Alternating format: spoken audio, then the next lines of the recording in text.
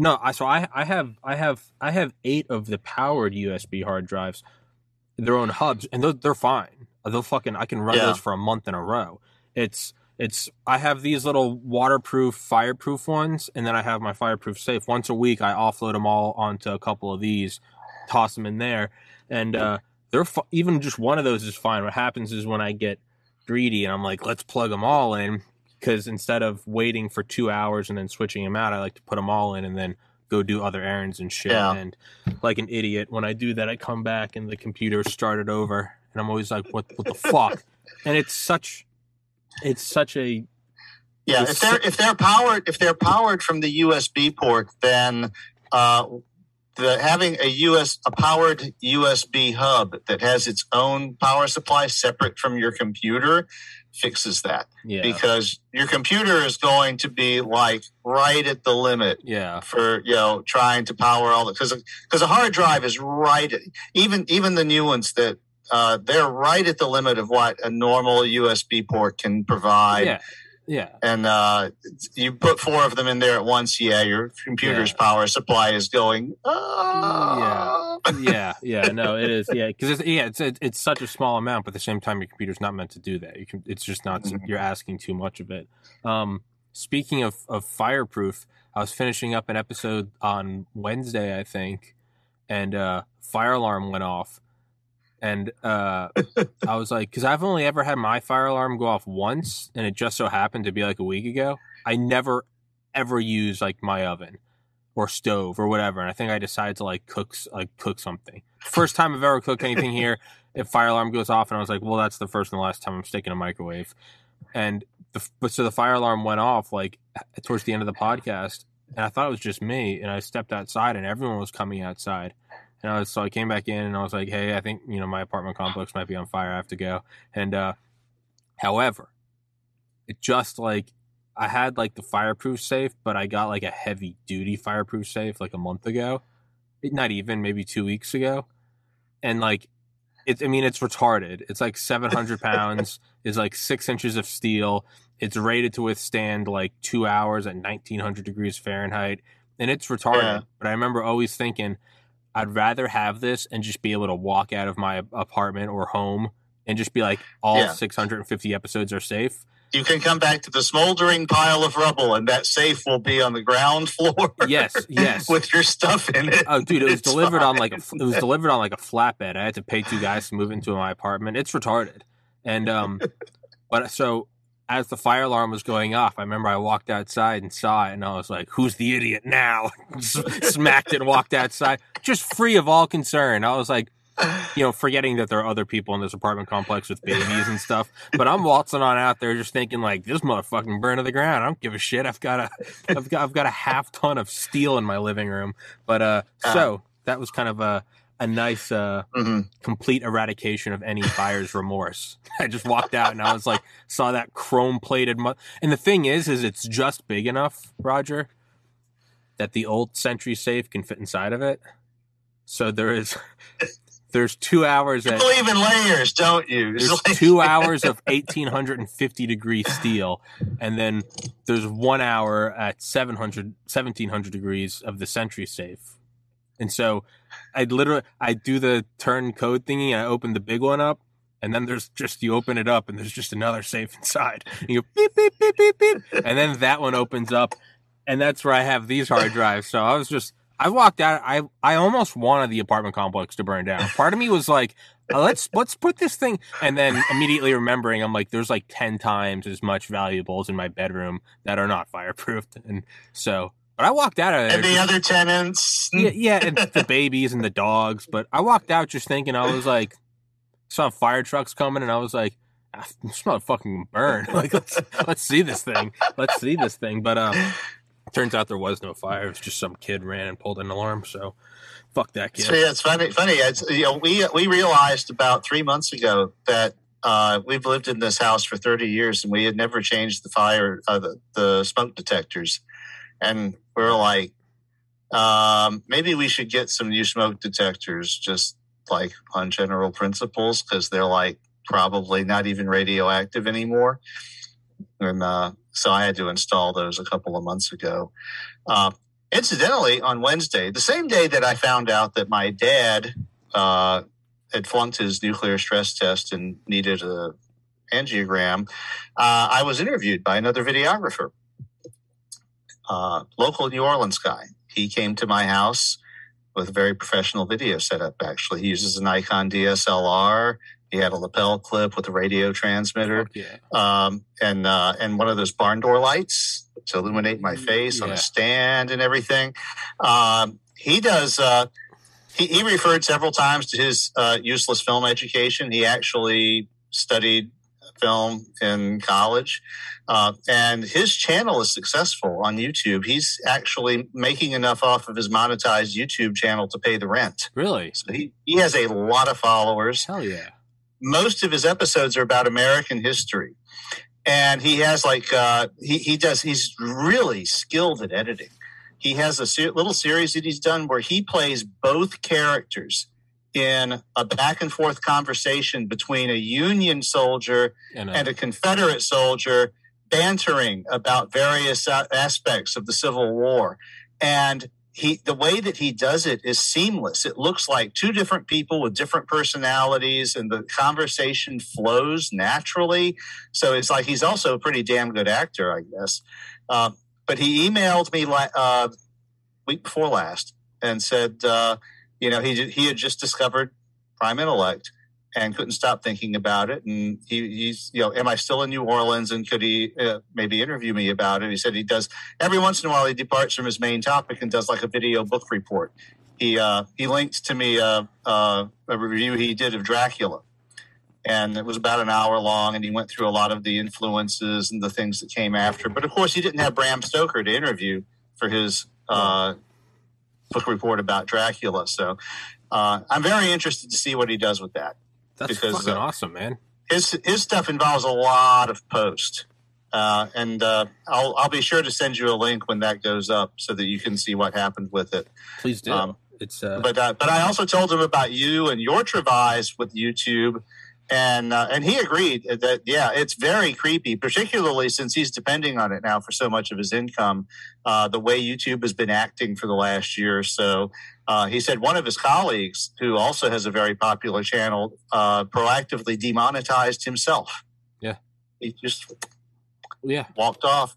And I was like, Tommy wasn't even monetized yet. And they just freaking deleted all of his stuff, including all of the stuff I recorded with him, which pissed me the hell off. Yeah. But he sympathizes with you on your little problem with YouTube there. Yeah, man. It's obviously that was never my problem because, not even preemptively demonetizing myself. I did such a big brain move. I just never got monetized by them.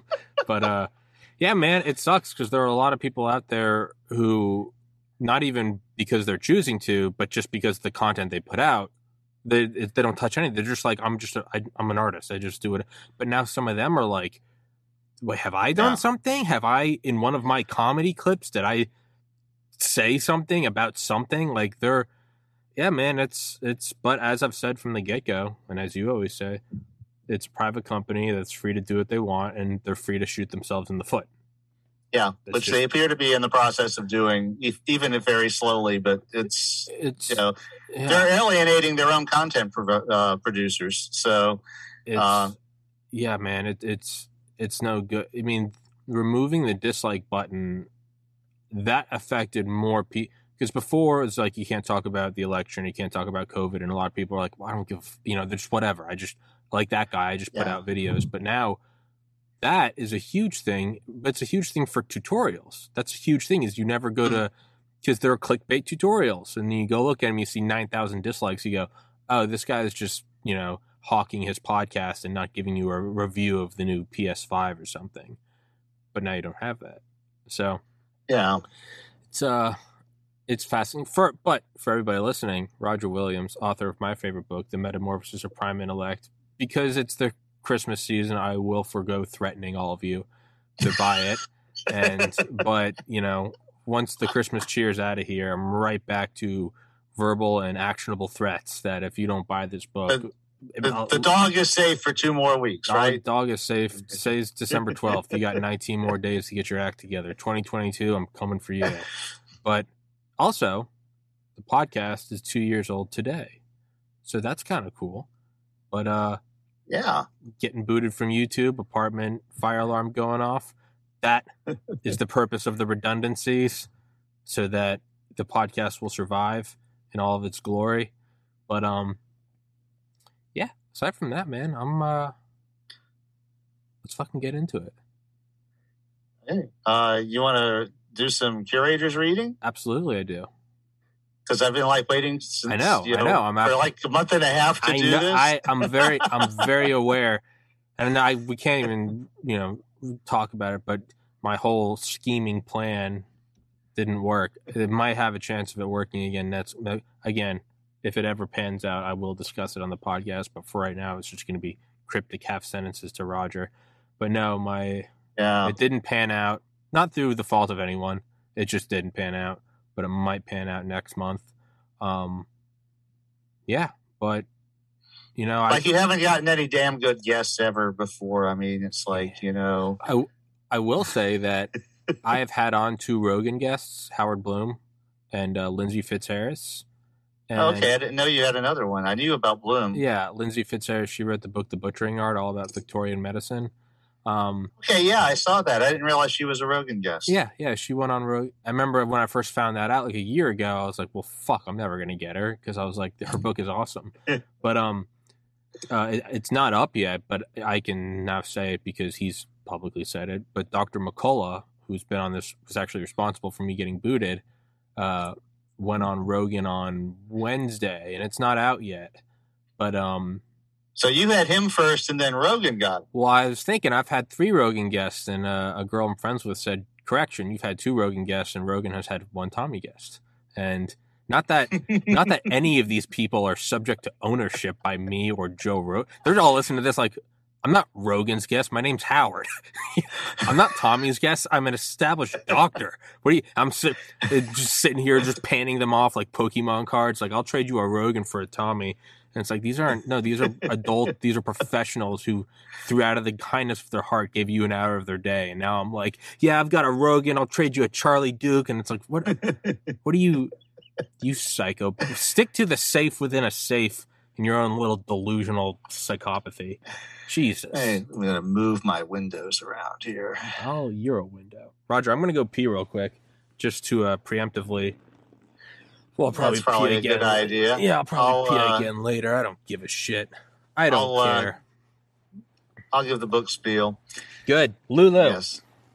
Yes. If anybody would like a copy of my book printed on paper, then I encourage you to get it instead of going to Amazon, which is obviously the most easy thing.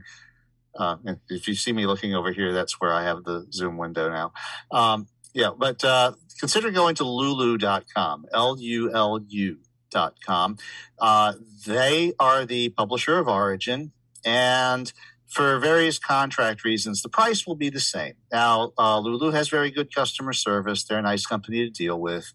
But the thing is, excuse me, if you buy from them, they have to charge you the same price that Amazon does. They can't undersell the other people in the chain, but they give me the money that they would normally give Amazon. So that's kind of nice. On the other hand, if I understand if you've got Amazon gift cards or credit or Prime or something like that, I don't begrudge it. I still get most of my income from Amazon simply because there are so many more sales through that channel. So that's the speech about getting mopey. So now we'll wait for Tommy to return. I don't hear you talking, Roger. I just gave my spiel. I literally just said, and I will wait for Tommy to return. You know what? I don't want to hear those excuses. That's what I don't want. That's what it sounds like to me. Well, you can't kill my dog because I don't have one. Yeah, well, maybe you'll be getting one for Christmas. Well, there would be no purpose. I'm going to give you this dog so I can threaten to kill it if you don't buy my book. It wouldn't make it doesn't make sense because there's no. Why would I threaten you? You're the creator of the book. I mean, I have a copy. Yeah, no, you have a copy, so that's the thing. But I keep feeling like that I meant to say something and I can't think of it. I'm trying to recap my weekend. I feel like there was something in there I meant to. Maybe it's just I've been playing a zombie video game a lot, and maybe I think that there's something valuable in there that there's actually not anything valuable about it at all. It might just be that. It just might have been that I played a zombie. Oh yeah, no, my good camera. That's not important at all. It was just nothing I have to say is important. These are just stupid. This is the first podcast after a 2-day weekend, which for me is a long weekend, and now my brain's kind of cooked. So, Roger. Okay. Let's jump into the readings. All right. So when we last met our heroes, you'll recall they had gone back to the witnesses who made them immortal and had met Q, the character that nearly annihilated the witnesses' homeworld by accident because they were rather careless with the unlocked downfold drive. And M was extremely unthrilled to be meeting Q again. But that was where we left things back in the 19th century when we had our last reading over the steampunk tech. So this will be episode 38 as it was originally published on Reddit. And I believe this is 8 for you in your curation of the curators. Mm-hmm. So this one begins 8 years later. We have a time jump. Promethean Uplift Project plus 34 years. One of the artifacts I brought back with me in my shipping container of Earth Tech was a Cosmac Super Elf single-board computer kit built in the 1970s. M had suggested that a simple computer might inspire the Prometheans, where more complex, harder-to-duplicate devices would just discourage them. And once they were making their bulky and awkward integrated circuits, they quickly figured out how to make a computer that did the same thing that the Super Elf's RCA 1802 microprocessor did.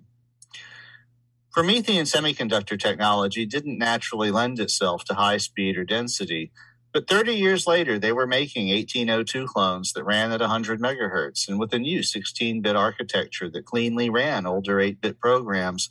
M had tried to suggest that other architectures could be more useful, but the Prometheans had never had Alan Turing to tell them that all such machines are basically the same, and they were reluctant to make a large body of existing work obsolete by changing the platform on which it ran. We were invited to inspect a prototype of what they thought might be a practical Starship data system. M, who had written more than a little software back in the day, took a keen interest and spent hours discussing the operation of the new 32-bit 1802 clone with its developers. The computer had a gas discharge backlit graphical LCD display, and while it was monochrome and the pixels were easily visible, there were a lot of pixels because it was almost 2 meters across. It was actually made of tiled modules about 10 centimeters square, so it could be made arbitrarily large. They demonstrated maps being updated in real time as we flew over a virtual landscape, and it was clear they were quite proud of themselves. After 3 days of evaluation and 2 more spent crunching numbers furiously in private, M announced that it would work.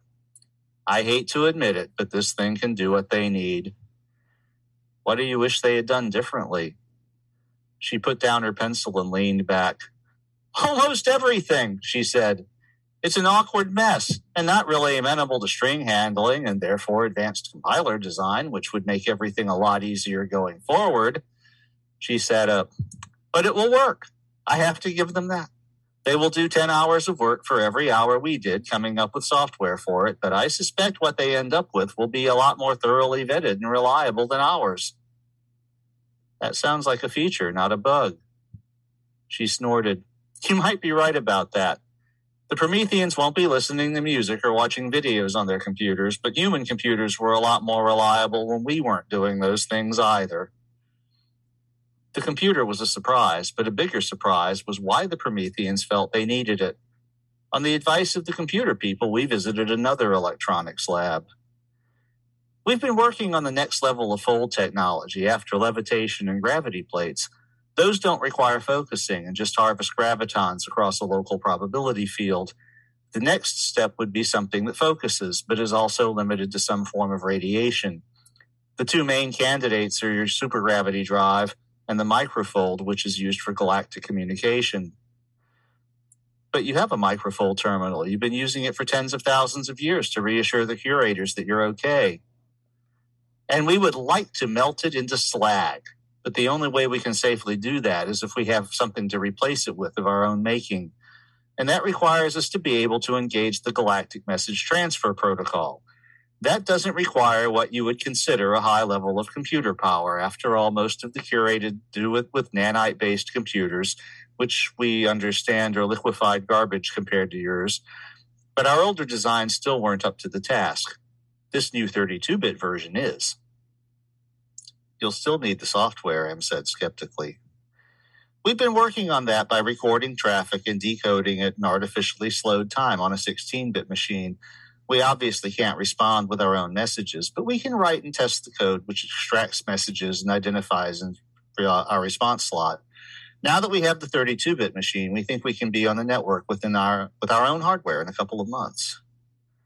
It actually took them 3 months, but we soon found ourselves traveling to observe the ceremony as the Prometheans melted their hated nanite-based galactic nanny. Traffic on the network had largely been congratulatory as they announced their presence to the general galactic population for the first time. We joined the leader of the Microfold lab to watch the ceremony. I didn't think there was any way you could get the software working so quickly, M said as we watched the nanite microfold transceiver start to melt. The lab director said, "Behold the power of fourth." "The fourth what?" I said. "Not fourth the sequence, fourth the computer language. It's compact, fast on hardware, designed with it in mind. It's the reason our new machine has multiple hardware stacks. And interactive, so it facilitates very rapid design and accurate, incrementally tested coding. The Galactic Terminal software was mostly complete before we took delivery of the 32-bit prototype and connected it to our experimental microfold interface." "I've seen a couple of fourth projects," M said. "We call it write-only software because you can't look at a program and figure out what it does." "But you usually don't have to. The computer does, and it turns out the computer is very good at that."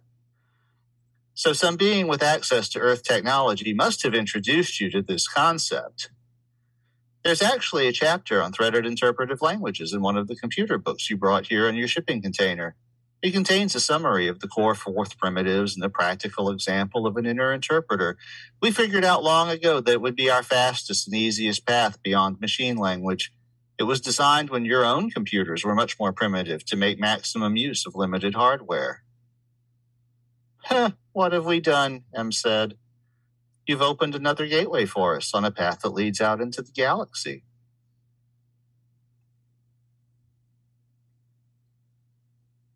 I described that in the comments as the Nerdgasm episode. Also, I have a Cosmac Super Elf computer mounted on the wall in a picture frame up here right behind the computer I'm using here. Fuck yeah. I do that a lot. Okay, part 39. Begin article. For immediate release via microfold relay. Scope, all galaxy. Section, galactic mysteries. Origin, Norma, R1843, Curator, Index 829166. Translation note, names with no recorded Earth equivalents are given Greek placeholders according to current Earth CI 1742660 directive. Title, An Old Voice Finally Has Something to Say. Byline, Alpha. 70,000 years ago, the Curators quietly inserted a new world into their index in the thick of the Norma Galacticon. It was removed from the quarantine list and, as is usual, began to show up in the microfold transaction relay, acknowledging that there was a working microfold transceiver there and that it had an operator. And for 70,000 years, that's all it ever did. I actually traveled to an archivist world that keeps the best records, to be sure, and did an electronic search. All CI 829166 has ever had to say to the rest of the galaxy is ACK. Yes, we are here. But they have never asked for any further discourse with the rest of us. At least until last month. In a galaxy with more than 1 million inhabited worlds, there are going to be some oddballs, but few have made themselves as enduringly mysterious as CI 829166. 5 old ships have investigated, all finding from orbit evidence of a primitive society with no obvious infrastructure and no means of providing orbital transfer support. Until recently, that also meant no way to land and investigate. So to this day, we have no idea what the inhabitants of CI 829166 look like or why they have maintained their generational silence so completely. One hint might come from their first message. In the comment field of the transfer protocol, which they had never used before, they placed the message, "We made this ourselves without using nanites." There was also, for the first time, a content request packet asking for an up-to-date and complete introduction to the most current version of the Galactic Common Language. Needless to say, that reply was transmitted on the very next cycle. It also directed everyone's attention toward another world, Earth, CI 1742660, which burst onto the galactic stage within the last century with their own non-nanite-based technology implementing tiny starships and powerful energy weapons. All inquiries toward Earth have been met with insistent denial. They have no record of anyone from Earth or any of their colonies ever visiting 829166. They insist they didn't even know what a mystery it was in some circles because, as one official put it, why would we care? Unfortunately, it is the humans of Earth who are best equipped to investigate 829166, but they are also strongly implicated as the players who kicked 829166 out of its technological somnolescence. Negotiations are ongoing, but as their role in galactic trade has increased, humans have given up the habit they once had of making very tiny explorational starships like the infamous Grasshopper and Horsepill. The humans have had to take a productive starship out of service for at least a week to make an expedition to the Norma arm of the galaxy. And while other races now have starships that can land, those are all huge nanite-based designs that might be a bit threatening if they approach the surface of any world uninvited. Meanwhile, having gotten their dictionary, the natives of 829166 have been gradually extending their command of both the language and the transfer protocol in a way that makes it very believable that they really have built their own terminal from first principles. The thing nobody can figure out is, if they had been so stubbornly incommunicative since their first days out of quarantine, how did they know enough common to make their initial request? End article. As was our tradition, the human form curator had brought a welcome fifth of Johnny Walker Blue.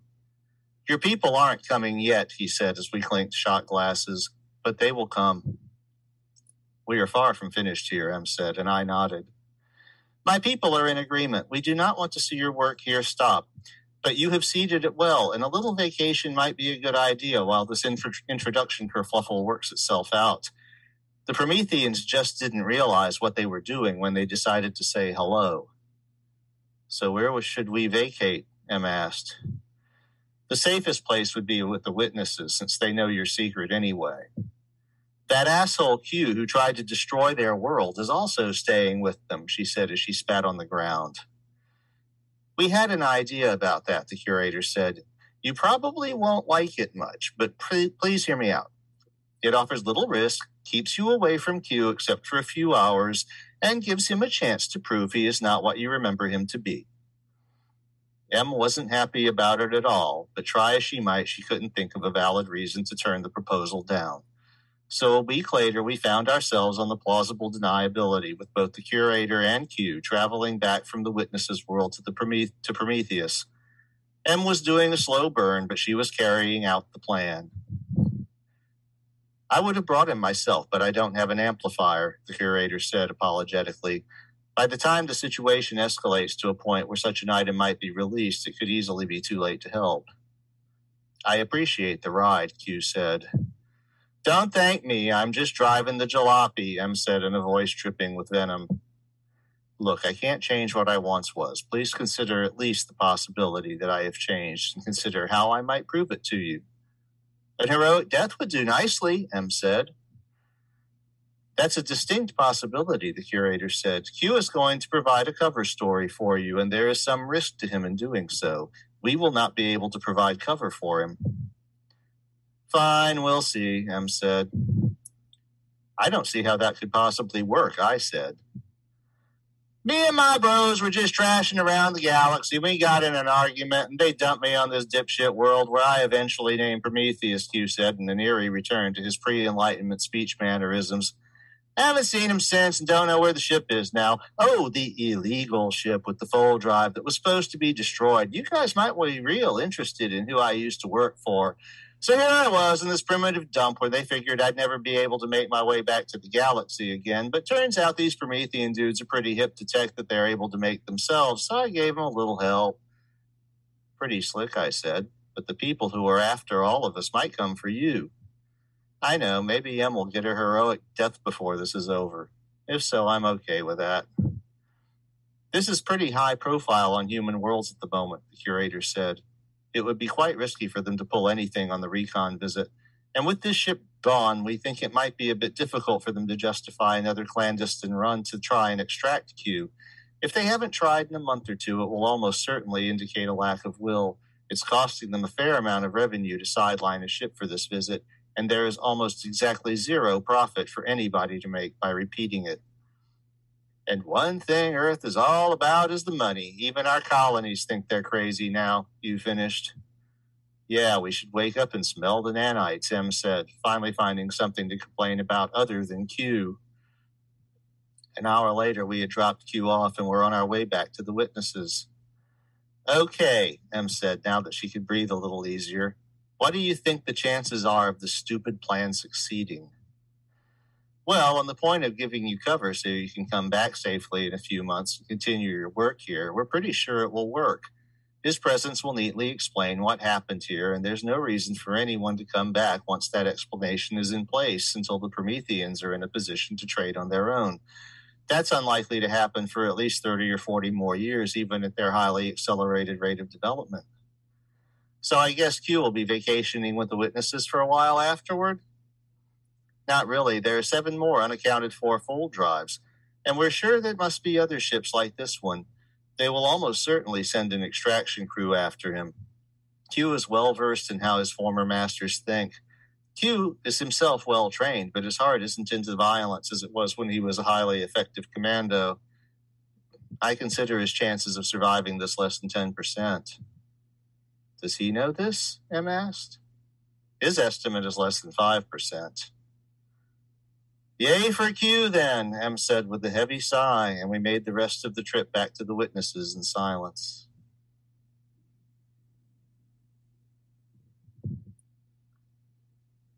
Part 40. 6 months later, still Promethean Uplift Project plus 34. Begin article. For immediate release via microfold relay. Scope, Earth and Human Colonies. Section, Humanity Fuck Yeah. Origin, Norma, R1843, Curator Index 829166. Title, A Real-Life Robinson Crusoe Returns Home. Byline, Associated Colonial Press. This quiet world, a third of the way around the galactic wheel from Earth, became a subject of interest this year when, after 70,000 years of stubborn rejection of curated technology, the natives developed an independent link to the microfold network on their own. Here with the crew of the Trinity-class fold ship Prospero's Books, we found the cause of this world's sudden technological uplift, a world that is no longer nameless. When I realized what I had to do, I started calling this place Prometheus, Q said. He is a relatively young man with a fondness for cultural references a bit beyond his apparent years, and surprisingly fresh, Earth-like attire. The Prometheans are great makers, he says. They have been really on the cusp of doing this for all these thousands of years. It just took a little push. I showed up with a couple of the keys they needed in my head, and they did the rest even quicker than we humans did. They just don't like the lack of control you accept when using nanites, since nobody except the curators really knows how nanites themselves work. But when I showed up here, I knew what was possible because I knew humans had done it. As to how he ended up on the world he named, Q has a story that will set investigators running all over the galaxy.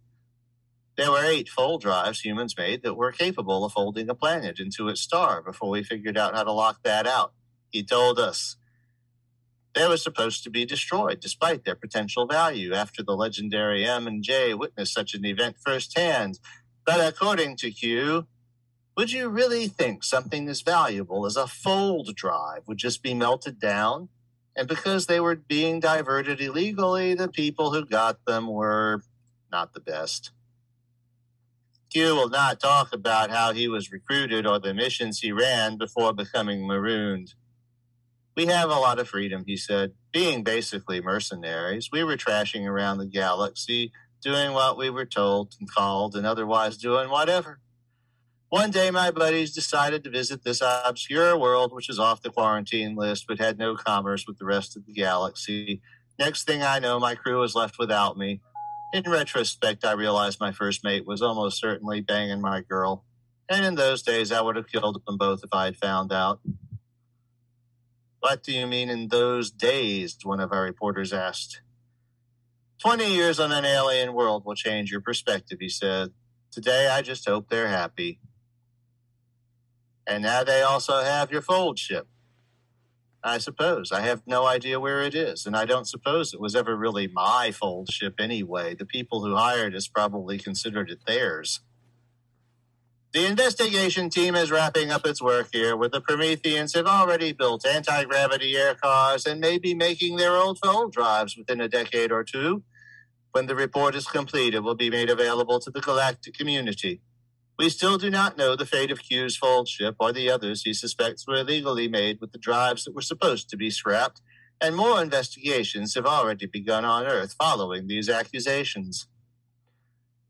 The Prometheans have been sending ACK to the microfold network for tens of thousands of years. One of our researchers reminded Q, why didn't you just get them to send a message for you? They had sabotaged the nanite transmitter they hated so much so that no more advanced communication was possible, he answered. My only hope was to get them to the point where they could call for help by some other means they would be willing to actually use. The team has talked extensively with the Prometheans who have verified every element of Q's story in detail. We will be leaving soon and closing a mystery that has perplexed the galaxy. End article. What the actual fuck, M said after she scanned the printout. Is there a single truthful thing in this whole pile of horse shit? Not really, the human form curator said, and that's by design. The design of taking credit for all of our work. If you take credit for your work on Prometheus, the people who you think are after you will know where to find you. She closed her eyes. So do you believe they are really still after us? Probably so. And that would mean Q is taking a large risk. The people who once employed him know many of those statements are lies too. But something has to explain to the galaxy how and why the Prometheans surged forward just when they did, almost in the footsteps of humans. You do not want to be that explanation yourselves right now. I think I'm done with this, M said. I don't see how I can keep going forward. This would be an odd time to give up, the curator said. And why is that? Now that the crisis is passing, the Prometheans are very eager to show you their first spaceship. Spaceship? How can they have a spaceship? They don't have a drive. They don't have a fold drive, but they do have supergravity as well as control and navigation systems that you've seen. They've built a small test ship to test their ideas on space-based systems and explore their solar system. It won't be capable of interstellar travel, but it should be able to reach any world in their solar system within a matter of days. What about life support? I understand they have a fairly advanced plan for that. But we hadn't really heard anything about work on life support systems, and he wouldn't give details when pressed. We had to wait for the Earth expedition to depart Prometheus anyway, and we're only mildly surprised that Q went with them. We gave it a couple more months to blow over before returning to Prometheus ourselves. By then, there was a general galactic consensus that the Prometheans should be left alone unless they asked for more company, and the human news agencies reported that the galactic Robinson Crusoe Q had decided to settle in one of the larger cities on the rustic human colony of Pretoria.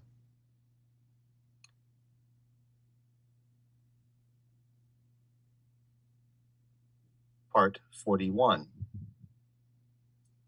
1 year later, Promethean Uplift Project plus 35. The Prometheans had created thousands of research facilities to drive their progress, ranging from little shops investigating radio techniques to sprawling complexes devoted to mass manufacturing electronic circuit plates. In the beginning, we had made an effort to visit all of them once in a while, but it became impossible. And some of them didn't want us to visit. They didn't want us to just give them human technology. They wanted enough hints to figure out how to do it themselves, but in a way that made sense to them so they could implement it on their own. The shipworks was one of those. We had known they were planning to build it, but we didn't know how they had actually got to the point of building a ship. As we approached the coordinates we were given in the plausible deniability, we were puzzled to find the site dominated by a 3-story tall spherical greenhouse. We were greeted warmly, and M asked where the ship was. This resulted in some of the coughing fits we recognized as Promethean laughter. "Surely you couldn't miss it on your approach," one of the techs said. "It's the tallest structure here." "The terrarium is your ship?" One habit we've decided to adopt from your people is the naming of our spacecraft. This first one is called the Gift of Guidance. As a race that lives in small groups and values parenting and teaching, we have a neutral excuse for choosing such a name. But of course, it is your guidance we specifically celebrate. It was, indeed, a huge glass sphere with 5 glass landing fins and a boarding tube taking the place of what would have been a 6th. It had 3 decks, clearly visible, all also apparently made of glass. "It's Cinderella's spaceship," I said brightly, and M gave me a nasty look. "We showed you metalworking techniques," M said. "Why in the world would you use glass for the hull?" "Our hull is 20 centimeters thick and tempered. We calculate that any projectile that could breach it would go through even your toughest metal-hulled ships like tissue paper." We boarded. The lowest level was engineering and navigation. This is where the computers were, in a circle around the perimeter. Since it was near the bottom of the spherical hull, it was small, with a 2-meter-wide working area between the perimeter instrumentation and the spiral staircase in the center that gave access to the upper decks. We have 3 onboard 32-bit computers for redundancy and parallelism. Any of them can do any job, including control of the multiplex drive, the ranging radar, life support, and power distribution. How big is this thing? The hull is 12 meters in diameter. Lithium batteries and stores are below this engineering deck. There's a space about 1.5 meters deep there. If you look straight up, you can see the multiplex drive in the center of the hull sphere. It's about 1 meter in diameter, so about 10 times the mass of your supergravity drive.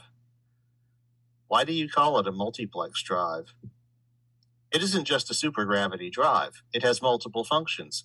Since it was going to be fairly large no matter what, we decided that by adding just a bit more functionality, we could give it some other very useful functions without making it that much bigger. That's made some of our other systems simpler or even unnecessary. What else does it do? Well, it can selectively fold all wavelengths of photons. We can use it directly as a heater if we're in the outer solar system too far from the sun. And while it can't fold electrons since they have mass, it can fold photons to the center of a dense photovoltaic array and generate about 10 kilowatts of electricity for the artificial lighting and computers. And of course, to charge the batteries for when the drive is offline. We had wanted to use it for area illumination, but we realized we can only control the size of the aperture, not its transparency. So we have to keep it very small for safety when it's folded to the center of a star. We ascended the staircase, which was supported by 6 glass columns, about 10 centimeters in diameter, around a 3-meter diameter core defined by the columns and the holes in the top of the 2 decks. The second deck was just below the equator of the sphere, and the staircase brought us to a pathway through the vegetation. The multiplex drive was supported by 3 stalks anchored to the columns opposite the stairway at that level. The main path on this level circumnavigates the hull and leads to sleeping hammocks. The illumination facilities are also located on this level, with the vegetation providing some privacy. We don't do a lot of complicated recycling on board. We depend on returning to a habitable world to restore the atmosphere and water systems to equilibrium. As she spoke, another Promethean approached from the thicket.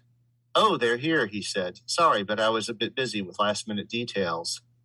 "This is our ship's botanist," our guide said. "You might prefer to think of him as our life support engineer." We gave you designs for life support systems, M said a bit plaintively. Yes, and they were very clever. Also very difficult. Exotic materials, toxic and caustic chemicals, high temperature processes, all stuff we hadn't been working on. But we have been farming for almost 100,000 years, and we know our biome well. The mechanical schemes required pressurized oxygen and resources to scrub carbon dioxide, which were either very complicated or used expensive consumables. And there are other things our biome does that your life support systems don't. We do use your methods for our EVA suits, but there we accept a lot of limitations. We tried this on Earth once, M said. It didn't work out too well. Of course, Biosphere too, the botanist nodded. It lasted, about 2 months before they were accused of cheating? Something like that. Fortunately, we don't anticipate ever being sealed up for more than a week or two, and never even that long once we have the fold ship. Our design goal for this system is a crew of 10, 3 engineers and up to 7 passengers, for a tour long enough to visit every planet of our system. But the biome could support 60 for as much as a week in an emergency, with bright sunlight for the biome. It can support the design crew indefinitely, at least for oxygen generation on the onboard artificial lighting. These plants do okay in variable lighting conditions? Oh, yes. We've been farming for a very long time, and not with your industrial methods. We know our native biome very well. We ascended to the 3rd level, which was open to the sky. Here, the navigation walkway follows the inside core guardrail instead of the perimeter, and we have a couple of observation and entertainment areas. This is where we do food preparation with an electrically powered kitchen and where we would normally gather to eat or have a meeting. This deck is 11 meters in diameter, but the hole gets quite close to the deck near the perimeter. It feels very solid, M said. Just how much does this thing weigh? The glass totals 200,000 kilograms. The biome, soil, biomass, and support features are another 120,000. All in all, the whole ship mass is about 400,000 kilograms. Of course, weight doesn't matter when you have a supergravity drive because every particle falls through the same acceleration gradient when you maneuver. How in the hell did you build it? I asked. For that, you have to go to the engineers. We're just the crew. But they took pictures. The Prometheans had only primitive black and white film photography, and they used it sparingly. But they had devoted a crewman to documenting the process of creating the Gift of Guidance's hull. They had lofted the glass into space as a solid blob 4 meters in diameter, then used the multiplex drive to melt it using the sunlight cannon method. You built a weapon? M asked. No, we built a furnace, which was your first intended use for the same device.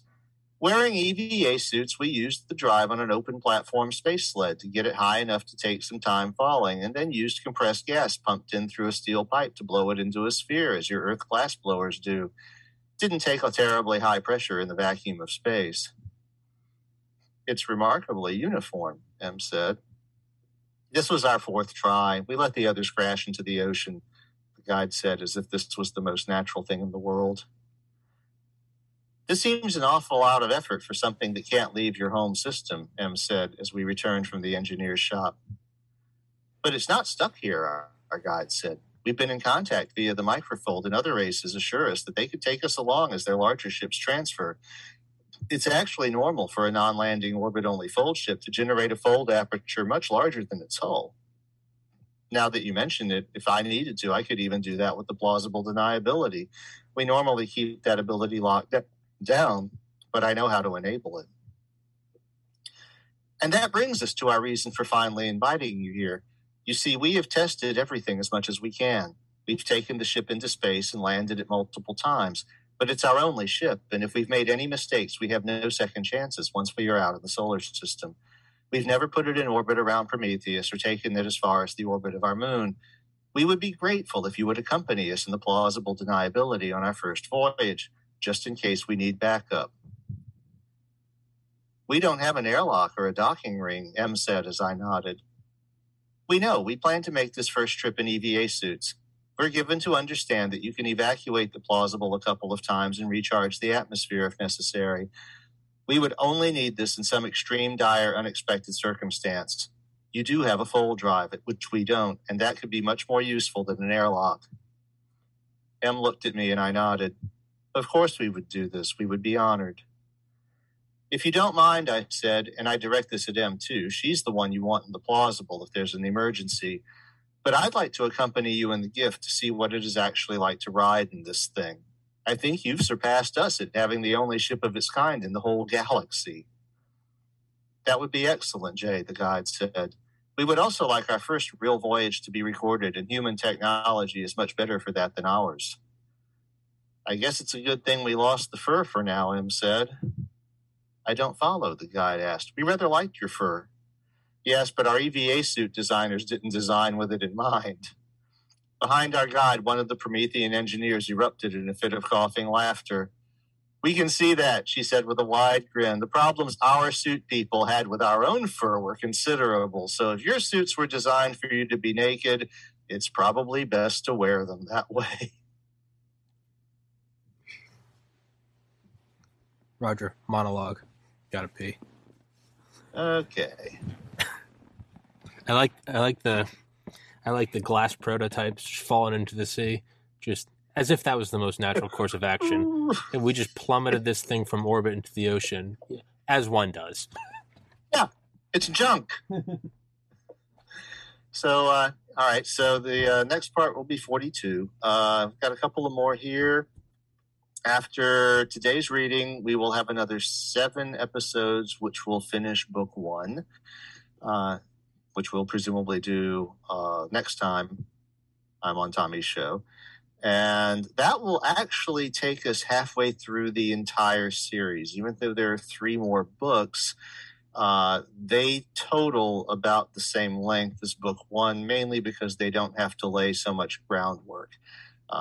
And each of them is thematically different. They shift different focuses.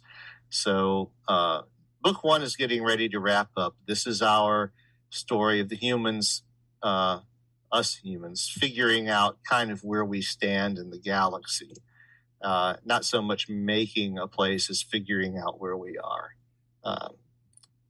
And as the series progresses, we will start to become a little more active about making a place for ourselves. But that's a story for the upcoming books. I heard a thump. Ba-bump.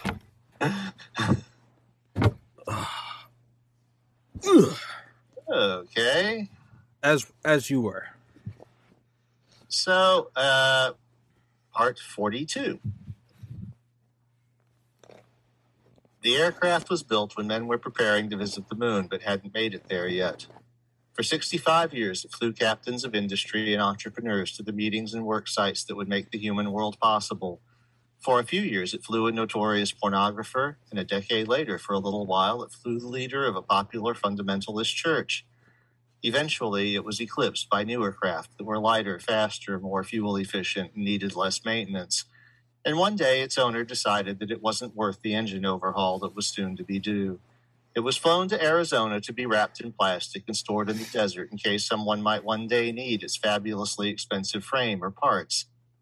That was its last flight as an airplane. 3 months later. Neither the gift of guidance nor the plausible deniability had a way to recover the air that would be lost to space when the door was opened for an EVA. Since the plausible had no airlock, it had to recharge from gas canisters, but even though its cabin was small, it could carry a lot of those. Em had been sleeping on them for 2 weeks. The gift didn't have high-pressure gas cylinders because the Prometheans had no industry for making them, but it had the advantage of a separate airlock and a biome sphere that held a hell of a lot of air. Evacuating and recharging the airlock dropped the biome pressure by about 20 millibars. Still, on its first grand tour, we were conservative and used the lock as little as possible. We wore our EVA suits for the first few days, but when it became clear the ship was handling acceleration and inter-system temperature gradients well, we started sleeping naked per the ship's intended design. There isn't much that can go wrong with a giant glass sphere other than something so catastrophic that you don't really have any way to deal with it. But we were testing the Promethean drive technology harder than it had ever been tested before. It had to power the ship and generate several different kinds of fold fields, sometimes simultaneously. The glass plate-based multiplex drive was prone to glow during maneuvers and at ship night when it was charging the batteries. Actual area illumination on the gift was by gas discharge tubes, what humans would usually call neon lamps, except that most of them were actually filled with carbon dioxide to provide whitish light. Humans had once actually tried the same technology at a few places in Europe before the Second World War, but incandescent and later fluorescent lamps proved more compact and easier to power. The Prometheans did use other gases, red neon for exits and emergency equipment, and lavender argon to outline working control panels. M remarked over the helmet comms that the gift looked remarkably like a Christmas ornament from a couple of kilometers distance. Space travel had finally given the Prometheans an appreciation for voice radio communication, though their techniques were still primitive by our standards.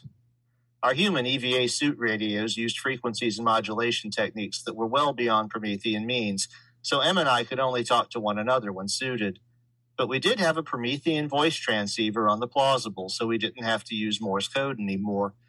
They had finally developed amplitude modulation for their own EVA suits and realized it just worked better in a spaceflight work environment, although Morse was still more reliable in noisy or marginal situations.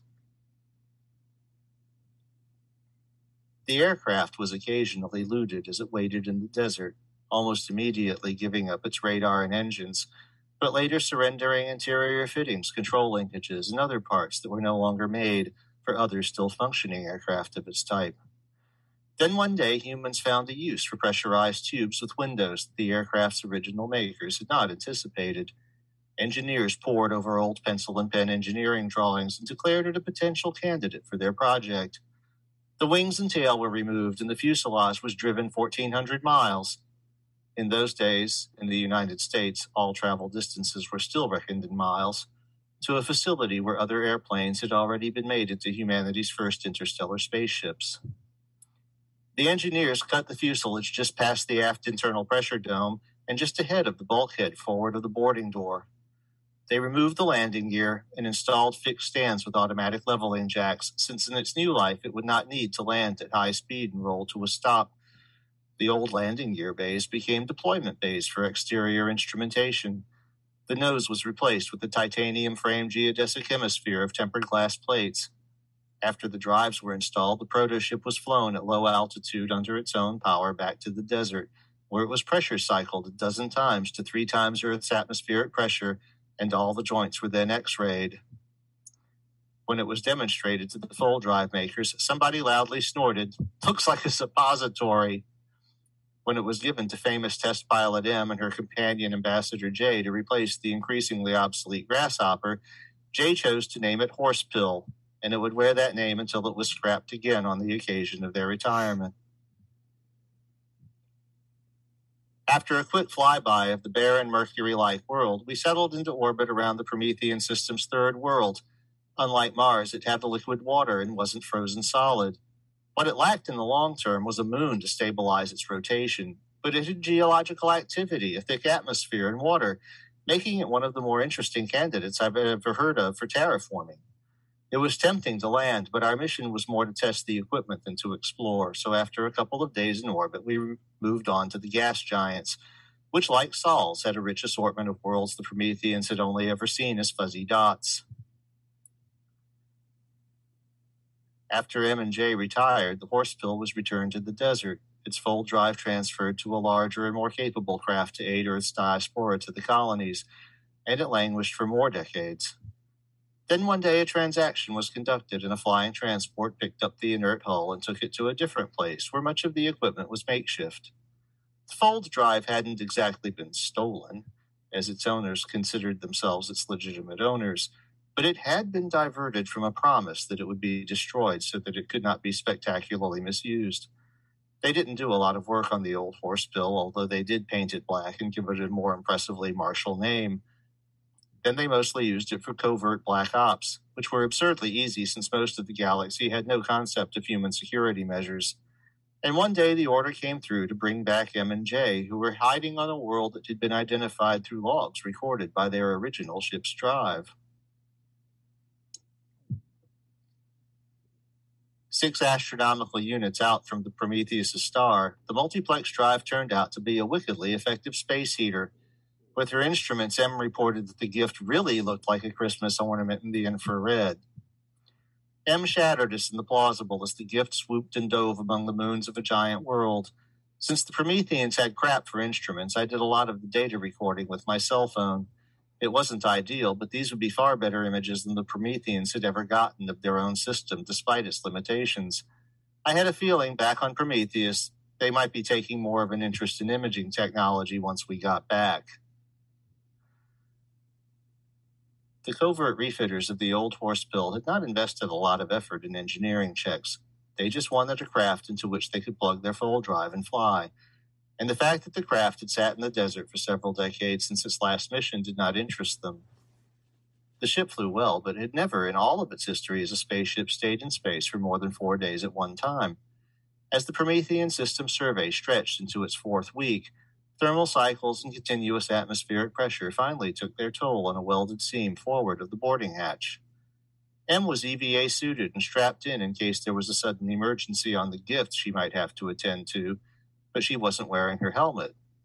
When the seam cracked and ripped loose, the split reached the line of rivets holding the forward geodesic observation hemisphere to the craft, and the force of over 50 tons of air pressure unzipped them in less than a third of a second.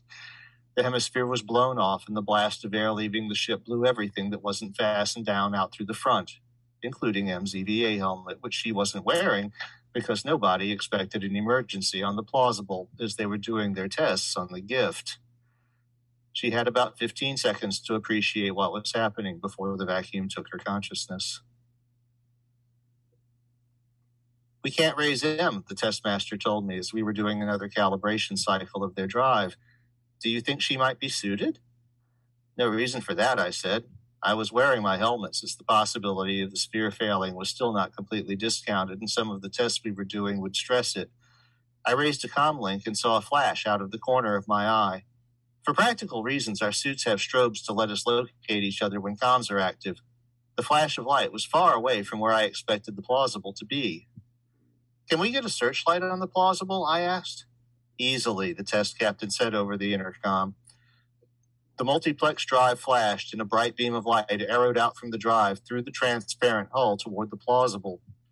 The beam wasn't visible in space, but the fainter cousin of our sunlight cannon lit up the plausible like inter-system daylight, even though it was almost 5 kilometers away. It was clear that something was very wrong. Plausible deniability was surrounded by a cloud of debris, and there was no glint of its faceted canopy hemisphere. "We are on our way there," the test captain said before I could ask. Although we had been going a good fraction of the speed of light on our way to the gas giant, it took excruciating minutes to approach the plausible, because it wouldn't have been good to smack it with a 500,000-kilogram glass hammer by accident. When we got close, it became obvious that the canopy hemisphere was gone. Gift heeled around to orient its airlock toward the open forward end of the ship, and there we could clearly see M, her limp body strapped in and EVA-suited but helmetless. "Our condolences are inadequate," the shipmate by my side said when this became apparent. "Get the airlock as close as possible," I yelled. "We have work to do." As I climbed into the airlock, the test captain tapped me. "Tell me your plan," he said. "I have to find her helmet since it's got the only other radio transceiver in the system compatible with mine. Then I'll expand the fold aperture and bring you home. We won't be able to communicate once you leave since your radio is incompatible with ours, and our compatible one on the plausible will be in vacuum. When you're ready, maneuver to this quadrant."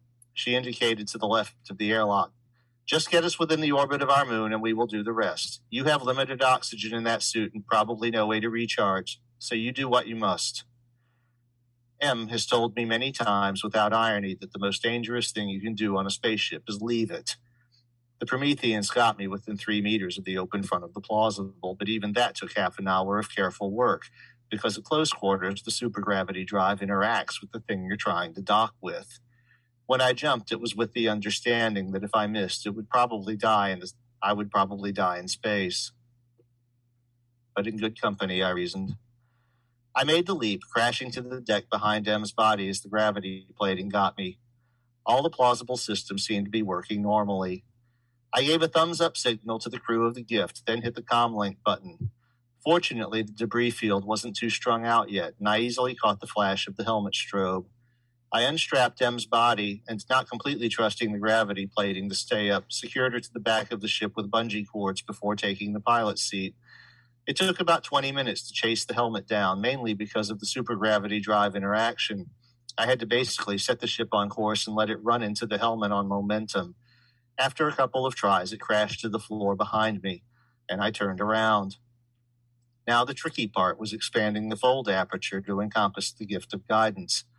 This required bypassing several safety systems and specifying the new radius and arbitrary units that were related to several normally hidden calibration values. Fortunately, M had drilled me on this before our departure, and even though it required operating an alphanumeric keyboard and a fumble-fingered pressure suit, I got it done in less than an hour. Then I positioned myself near the airlock as we'd agreed and waited for the thumbs up from the crew of the Gift before folding us to Prometheus. After making a stable orbit somewhat below what would have been geosynchronous for them, I hauled back to the shipworks.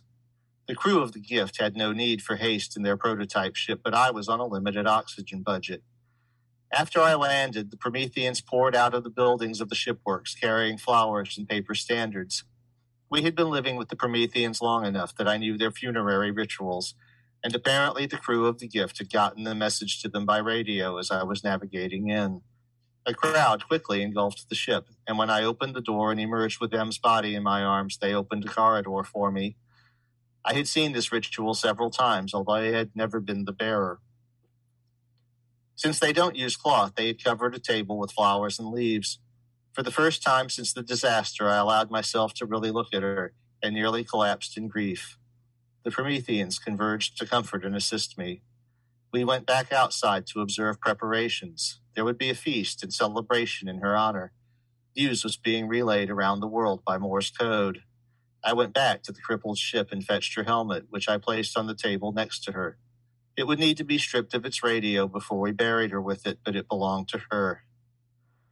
I took my EVA suit off and put it in its storage hangar aboard the Plausible. A couple of Prometheans asked what I was going to do with what was left of the ship, and all I could do was shrug. A Promethean funeral is what they call a proper mourning ritual, and part of that is to surrender to the alcohol and the flow of grief and allow yourself to see death from your own window of life, knowing you will eventually follow. Except that M and I hadn't really expected to go down that path quite so soon. The witnesses had... There was a collective gasp, and someone grabbed me and hauled me up to the path.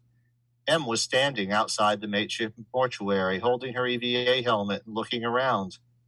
"Can someone tell me what the hell is going on?" she shouted in English. "You were dead," one of the Prometheans said in accented but clear English. "Oh, that," she said. "Is Jay here?" I was quickly hauled up to the front of the crowd. "Honey, the witnesses have been spacefaring since our sun wasn't even a cloud of gas. Don't you remember they mentioned something about surviving the absence of oxygen?" I had, in fact, completely forgotten that, but I would never forget it again.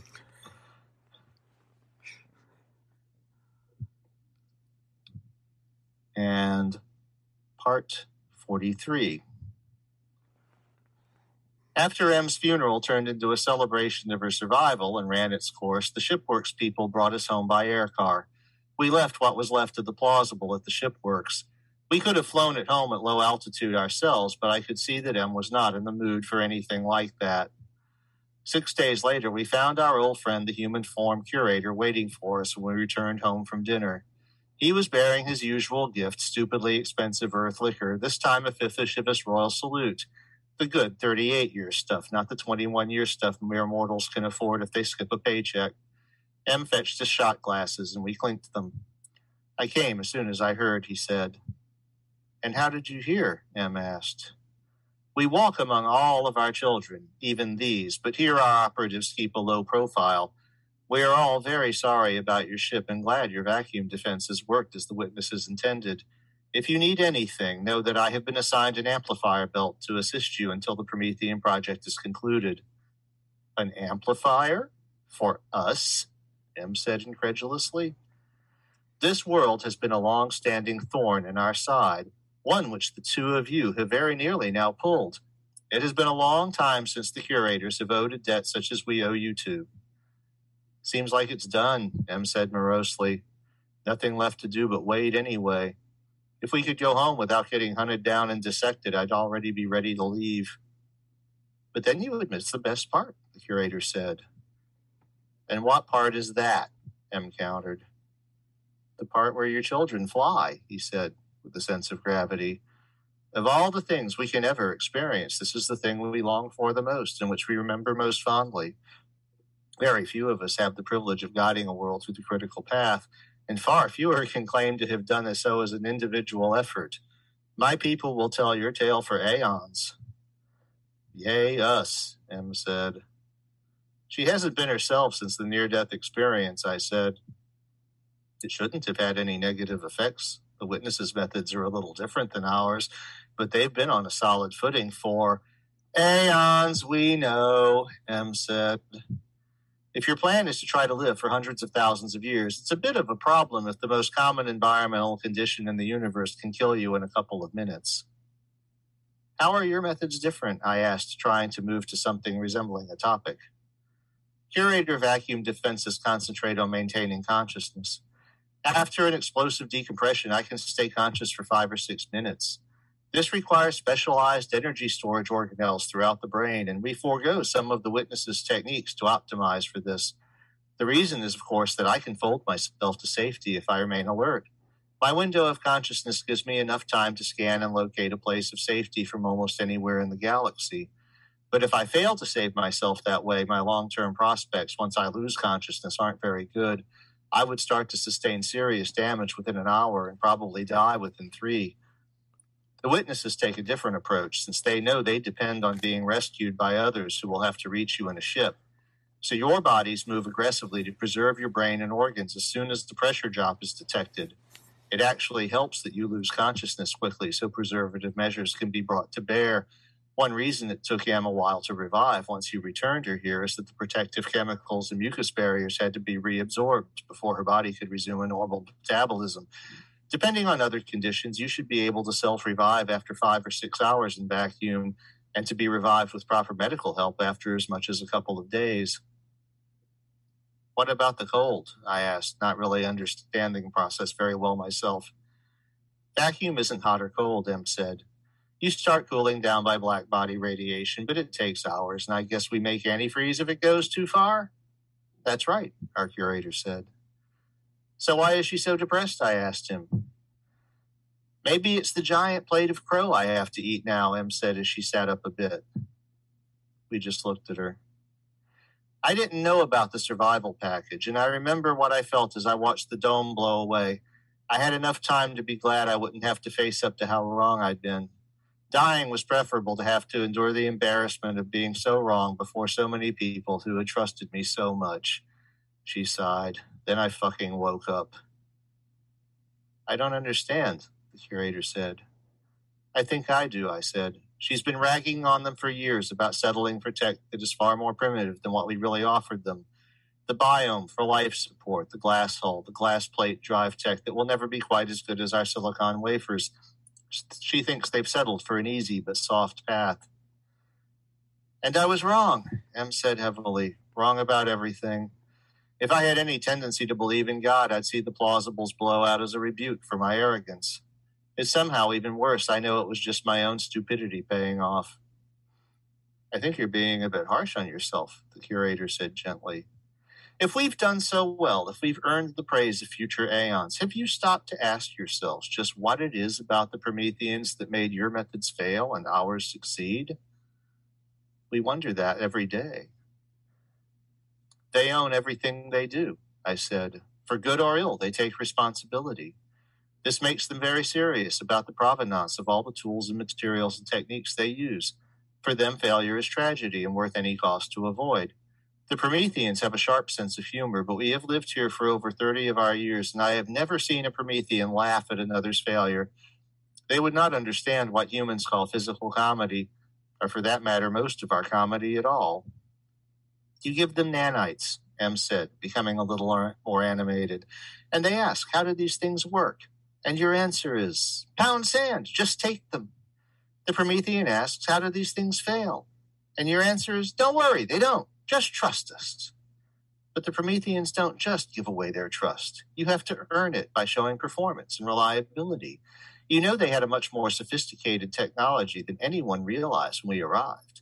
You pride yourselves on how the nanites make a post-scarcity society possible, but the Prometheans had achieved that on their own, all through methods of agriculture and handicraft and social organization that they fully understood. What you offered to them to move beyond that began with an uncertainty of dependence that they hated. But how can an agrarian existence begin to compare with what we showed them was possible? Promethean society was much more advanced than anyone realized when we arrived here. It looked primitive, but they're keen observers and they do make modifications to their environment to suit their purposes. They're just very careful about it. I just spent a few weeks on a ship with a Promethean biologist, and when they say they understand their biome very well, they're not kidding. They're selective about where they try to live and what they try to achieve. They haven't kicked their ecosystem the way we did on Earth, and so it remains relatively stable and very productive. They've practiced agriculture in a way that preserves biodiversity, and while antibiotics were a miracle for them, they already had many medicines, some very effective, which they harvested from plants and animals. Their response when something goes wrong, like a drought or a famine, is to move en masse, and the entire population pitches in to help the refugees resettle. Then if they were so comfortable, how did you get them to progress? We showed up in a ship that was obviously the product of human craft and told them that we had gone from their level to making such things without mystery gifts, so we knew that it could be done. We made sure that each advance brought them something that they could both use and fully understand. They trusted us because we promised them that they would be able to make everything we gave them on their own, and at each step we followed through on that. They just saw the nanites as an instrument of control, M said. You had been giving them true knowledge for millennia, which was a big reason their society could work so well. Then one day you show up with magic Lego bricks and no explanation of how they work or how they were made. Well, I suppose that's fair, the curator said, since the nanites were meant as an instrument of control. Nice of you to admit that, M said evenly. We always meant for our children to progress beyond using our nanites, but at a rate we could control. I guess we made them too well because nobody ever went beyond them until you came along.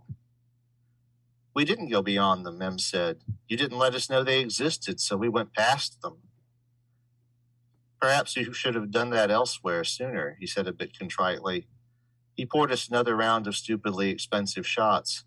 It appears we have our own plate of crow to feast on. I still don't understand yours, though, Em. Glass doesn't work hardened, she said. You can inspect the stresses within it with a couple of polarizing filters in ordinary light. They read what we brought them about metallurgy, and they came to the conclusion that even we didn't understand it to standards they would accept. And they were right. We use metal because it's light and strong, but when you have supergravity in the fold, it doesn't need to be lightweight because the whole thing accelerates evenly, no matter how massive it is. I spent so long flying airplanes that I couldn't wrap my head around that, even when they were trying to tell me. They built the most beautiful spaceship I have ever seen, and I told them they were fools. And she sobbed. You have nothing to be ashamed of, the curator said very positively. And how would you know? If they have shown you an error of your ways, you and Jay have shown us an error of ours that we have been stuck with for 70,000 Promethean years. I'm sure even the Prometheans, with their formidable circumspection, have made mistakes too. We had to rescue an air car which was out of control when one of their early pressure suit experiments went wrong, I said. Em nodded. And how did they deal with it? They had a nice ceremony for the poor fellow who died, and they redesigned the suit and their procedures to try and prevent it from happening again. Just as we curators are learning and thinking about how we will approach our critical path children in the future, as well as the changes humans are making in the galactic economy now that supergravity and small fold drives are becoming more common. Regret your wrongness, certainly, and definitely learn from it. But unless your wrongness has affected trillions of people on millions of worlds, know that someone has been more wrong than you and for a much longer time. Em laughed for the first time since I'd rescued her. I guess that's something, she sniffled. I would bet that even the Prometheans would say that wrongness itself isn't the sin. It is failure to learn from your wrongness that is. Learn from your mistake and move on. I know that you have been instrumental in correcting a much larger wrong on our part, which we must move past too. He emptied the bottle into our shot glasses and then said, "Someone is approaching. I'll go for now, but I won't be far as long as this project is ongoing." When the knock on the door came, it turned out to be the director of the shipworks. "I hope I'm not intruding," he said, "but we've been busy and we have a proposal for you." We invited him in. He spread out a small poster filled with Promethean engineering drawings of a spherical ship.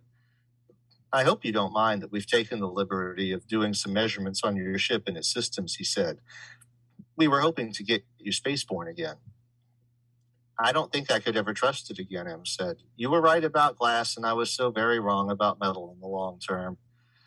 "Well, we looked into the possibility of replacing the observation dome, but yes, we were very uncomfortable with making a junction and wondering about the rest of the metal hull.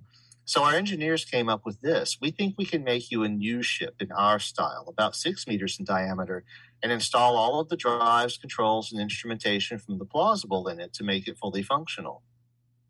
"No biome ecosystem?" M asked. "You don't have a bioengineer to keep it running," the director said, "and you seem to be comfortable with the functioning of your mechanical life support system." "This is extraordinarily generous," M said. "Not really. Our full drive won't be ready for a few more years, so at Shipworks we have some breathing room. It would be educational for us to work on a project like this using more of your technology. And you've spent decades with us making our ship possible, so rebuilding yours is a tiny return for what you've done for us." Em and I made eye contact, and for the first time since the disaster, she smiled. "Then by all means, go for it," she said, and I just nodded. And that is where I had planned to leave it for today. That was part 43. We will resume with part 44 next time and finish with part 50, the end of book 1. That was an emotional roller coaster. I think I was more upset that she lived because I had already accepted she was dead. And I was like, don't fucking pull me back into this. There's a finality to tragedy that you almost don't want it to be reversed. Yeah, well, that was a subject of unusually long comment thread after the post on Reddit. Yeah. But at least I didn't make them wait until the next week to find out that she had survived. Yeah. I did that all in one episode. Yeah. No, I liked it. Definitely wasn't expecting it. It's I mean, I wasn't expecting she was going to die because part of me was like, they're so advanced. So I guess it kind of, I guess it kind of does close any like loop plot hole you might feel there was. Like, you know, they're so advanced. How would they die? Yeah. I mean, the way you worded it, the single most abundant environment in the universe is a vacuum. You know, a gaseous planet is the exception, not the norm. That, yeah, I guess it makes sense. I don't know how I feel about it. And while I didn't realize I was doing it at this point, it turns out there will be an arc in book 2 where the difference between curator and witness vacuum protection techniques will become a critical plot point. And I won't say anything more about that. Okay, fair enough. Not sure if I can forgive you. That was a roller coaster that I wasn't entirely ready for, and I feel like I was ambushed. I feel like this is ambush journalism in some weird perverted definition. That's called pulling a really fat rabbit out of your hat when you're an author. Fuck you. Fuck you, Roger. I like it, man. I like it, but I mean, I like the kind of the meta theme of, again, seeing what happens when you're not gifted these technologies from the get-go. You have to come up with your own novel ways, and often when you do it that way, you learn about kind of methods and procedures on a more granular level that you otherwise wouldn't. Like, I think I've said this to you, when I play video games, I don't ever watch I guess that's the zombie game I started playing on like Thursday. It's called It's called State of Decay, and there's just I haven't even played like the real game. There's just like a zombie survival kind of mode where you're in like a parking lot, you have like artificial barriers, and you're just kind of like fighting off zombies. And never once watching like a tutorial, not knowing anything about the game, not watching YouTube, and like forcing myself to like don't look up the game, don't look up hints, don't look up anything. It's very frustrating and disappointing because you can't get past like the first level. But then when you finally do figure it out, now I can breeze through the whole thing and beat it like mechanically beat it. And now I'll go up and look up like game walkthroughs, and I'll be like, oh, no one's doing any of like the tactics I came up with. And it's because when you're not given a strategy or like a guidebook, you have to pioneer unorthodox, but ultimately, like natural selection, you find like the sharpest way to do it. And yeah, no, I love that recurring theme. I guess because I see it so many times in my own life. Yeah. The idea, of course, the whole Reddit is humanity. Fuck yeah! It's about the supremacy of humans and human ways of doing things. And I wanted the Prometheans to be kind of an intermediate thing between the rest of the galaxy being the inferior not humans who are not doing it because, well, they were given everything, so they're still like children in that regard, and the Prometheans showing a different way that somebody like us might have come about, and also us sort of being the parents that made them a galactic species. They will be back too. So mine's just turning, just kind of thinking about it. I mean, I guess you could almost argue that would be one way.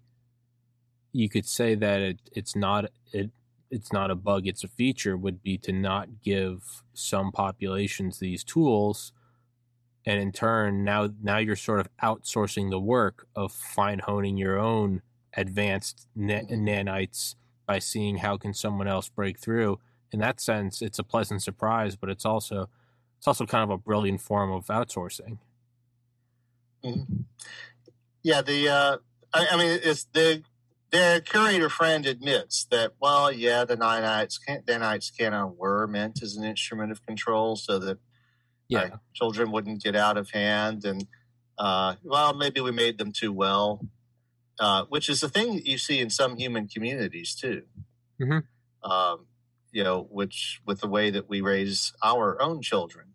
And this is a very large arc in the underground history of American education about the way schools are designed, which the basic design of Western schools was lifted from Prussia, where they were explicitly designed to keep the lower classes stupid so that they wouldn't be able to overrun the government and the upper classes. And people from our hemisphere visited this and went, wow, what a great idea. We need to do this. So the curators have kind of made a similar mistake, or maybe it wasn't a mistake, or maybe it was not a mistake in the day, but it's become a mistake because they did it too well. I would say that we've done the lesson from Prussia a little too well in schools ourselves.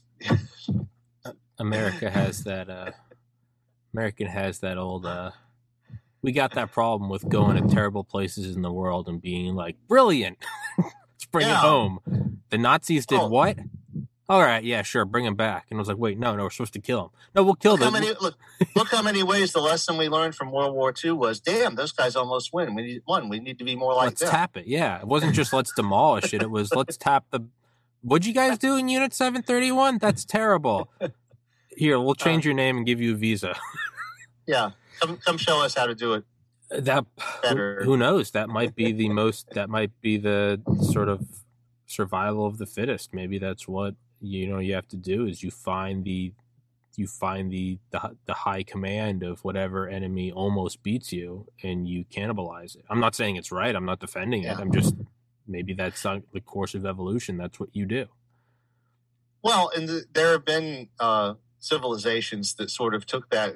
thing. Instead of conquering their conquered peoples, they pulled them in. It's like the Egyptians adopting the religions of the people they conquered into their own pantheon. So it's like, no, you aren't, outsiders. It's like your gods are really cool. They'll make a great addition to our pantheon, and they can schmooze with our gods, and everybody's cool with it. Of course, they didn't have technology at the time the way that we do now, but at the same time, it's like we took sound recording and stuff like that the Nazis had developed and proceeded to make use of it. Jet engines, of course, rockets. We didn't go, well, this is Nazi tech. Which, if you think about it, think of the contrast with the Nazis, themselves rejecting certain technologies because, well, this is Jewish science. Yeah, and they screwed themselves that way. Yeah. So, that was actually a good lesson that we learned from it, which was don't do that. It's like, just because you hate these people and you had a big war, don't dismiss their creativity and their accomplishments, because this is stuff that you can make use of too. Which was really also a lesson that we learned from our own Civil War. Yeah.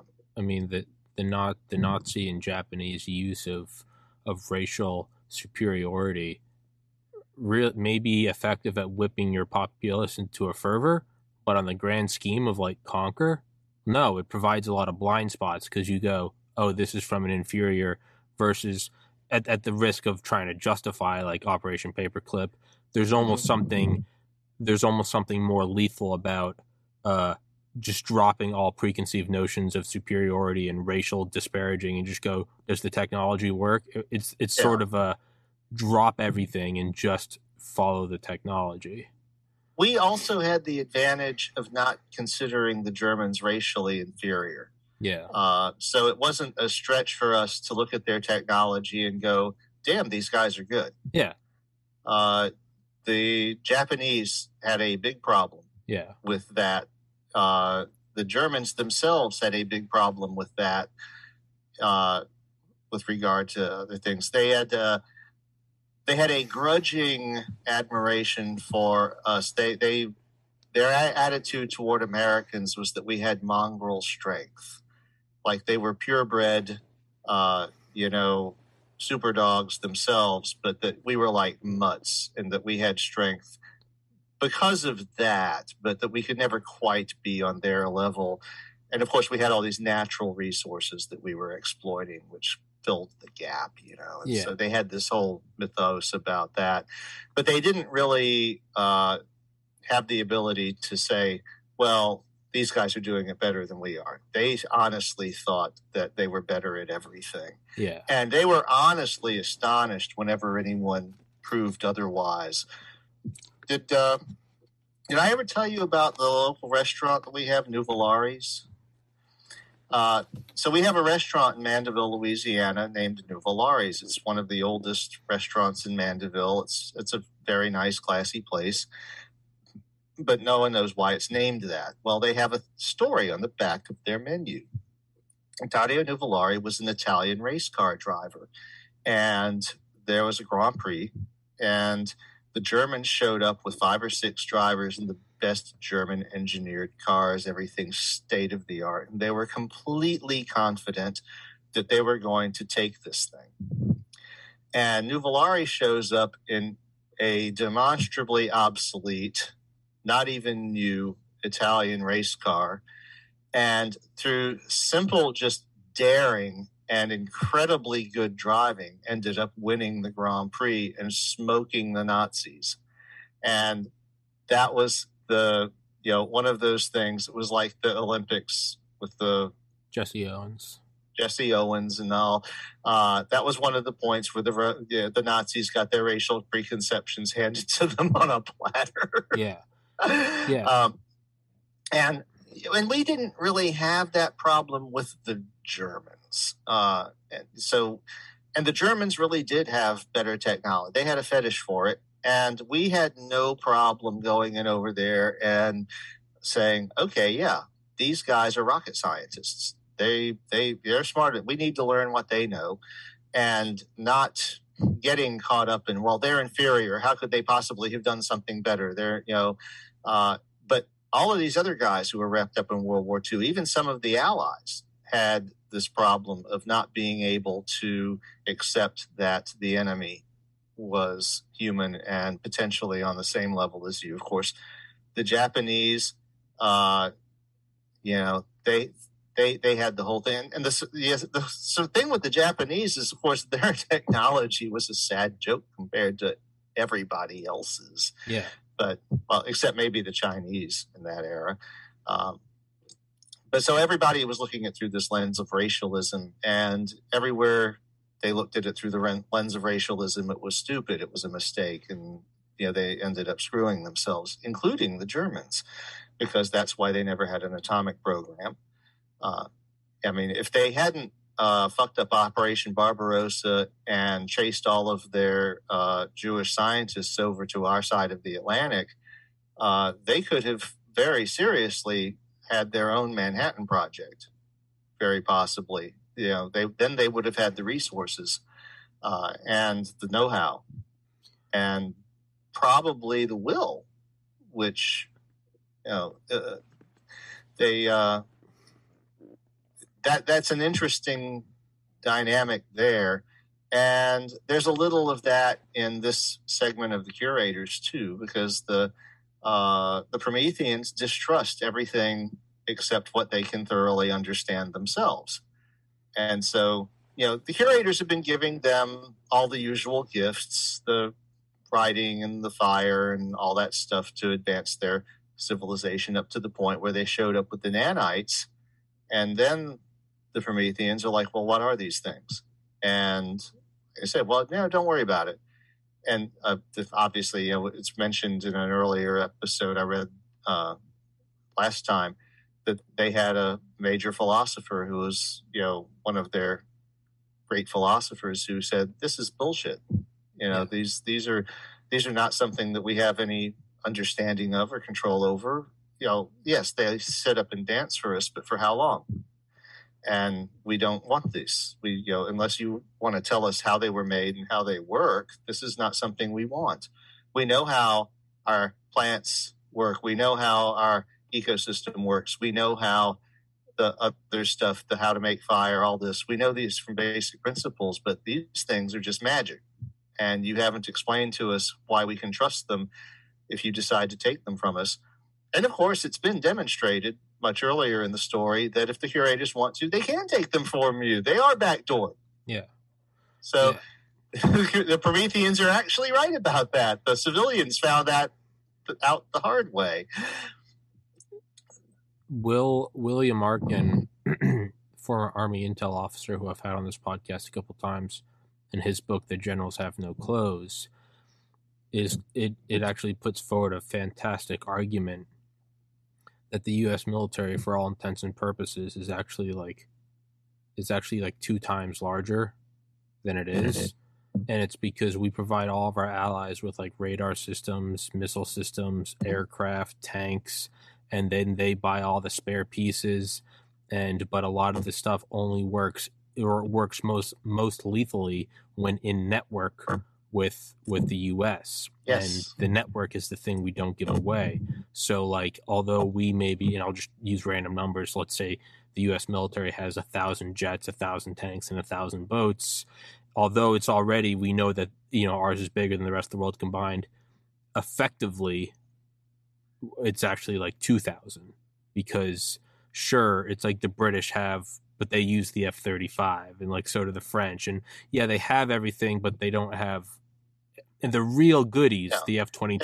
As long as they stay our friends, then they have it. But if they try to use it against us, they're going to find that it's not nearly as effective. Well, we also don't give away the F-22 and the B-2 and the B-1B. We keep the real goodies for us. But it's also, I would venture to say that I'm sure those all have very convenient back doors. I guarantee you, if someone ever turned against us, wow, what a weird thing. All your F-35s just keep crashing. I mean, to think that we wouldn't do that is just giving us too much credit. That's exactly what we would do.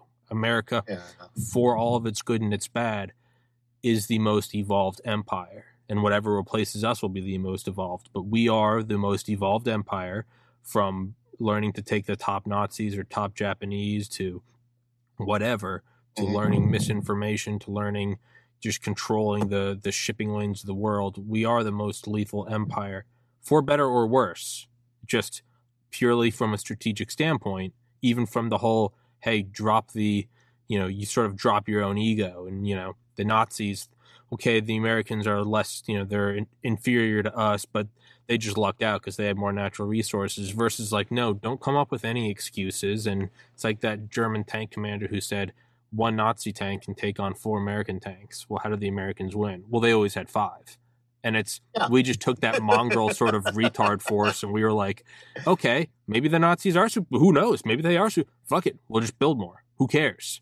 The Japanese are fervor. All right, well, we'll just open the sun on their cities. Like, there is something that almost comes from just drop the ego. I don't care who's inferior, who's superior. Just demolish the enemy, however that must be done. And that is a form of superior strategy, until, of course, at some point in history, when that is replaced. And it will be, as every empire before us. As much as I love this place, we are another empire. And to think that we aren't going on the same trajectory as every other empire would be faulty. That would be a fault. That would be a superiority complex fault. History doesn't repeat itself, but it rhymes. Yeah, exactly. So, who knows? But on that note, Roger, let's wrap this up, because I got to piss and I got to go to Walmart because I'm an idiot and leave my grocery. I wait until I don't have any food to go get food, which is just there's no logic to it. So when I keep kicking back grocery shopping, it finally gets to a point where it's like, well, I don't have any calories to ingest, and now I have to go. It doesn't matter if I'm tired and it's cold. I now have to go. Even the Doritos are gone. When everything's gone, there is one thing and one thing that will remain, and it is the 700-pound steel safe. But that does not provide calories. It will survive. It will survive all else, except I need to go get food. So with that, Roger, let's wrap this bitch up. We will resume on Sunday. And everyone go grab the book, Metamorphosis of Prime Intellect, and look forward to the next readings. See ya. All right, Roger. Take care, buddy. Stay safe, everybody. God bless. Be good to each other. Peace.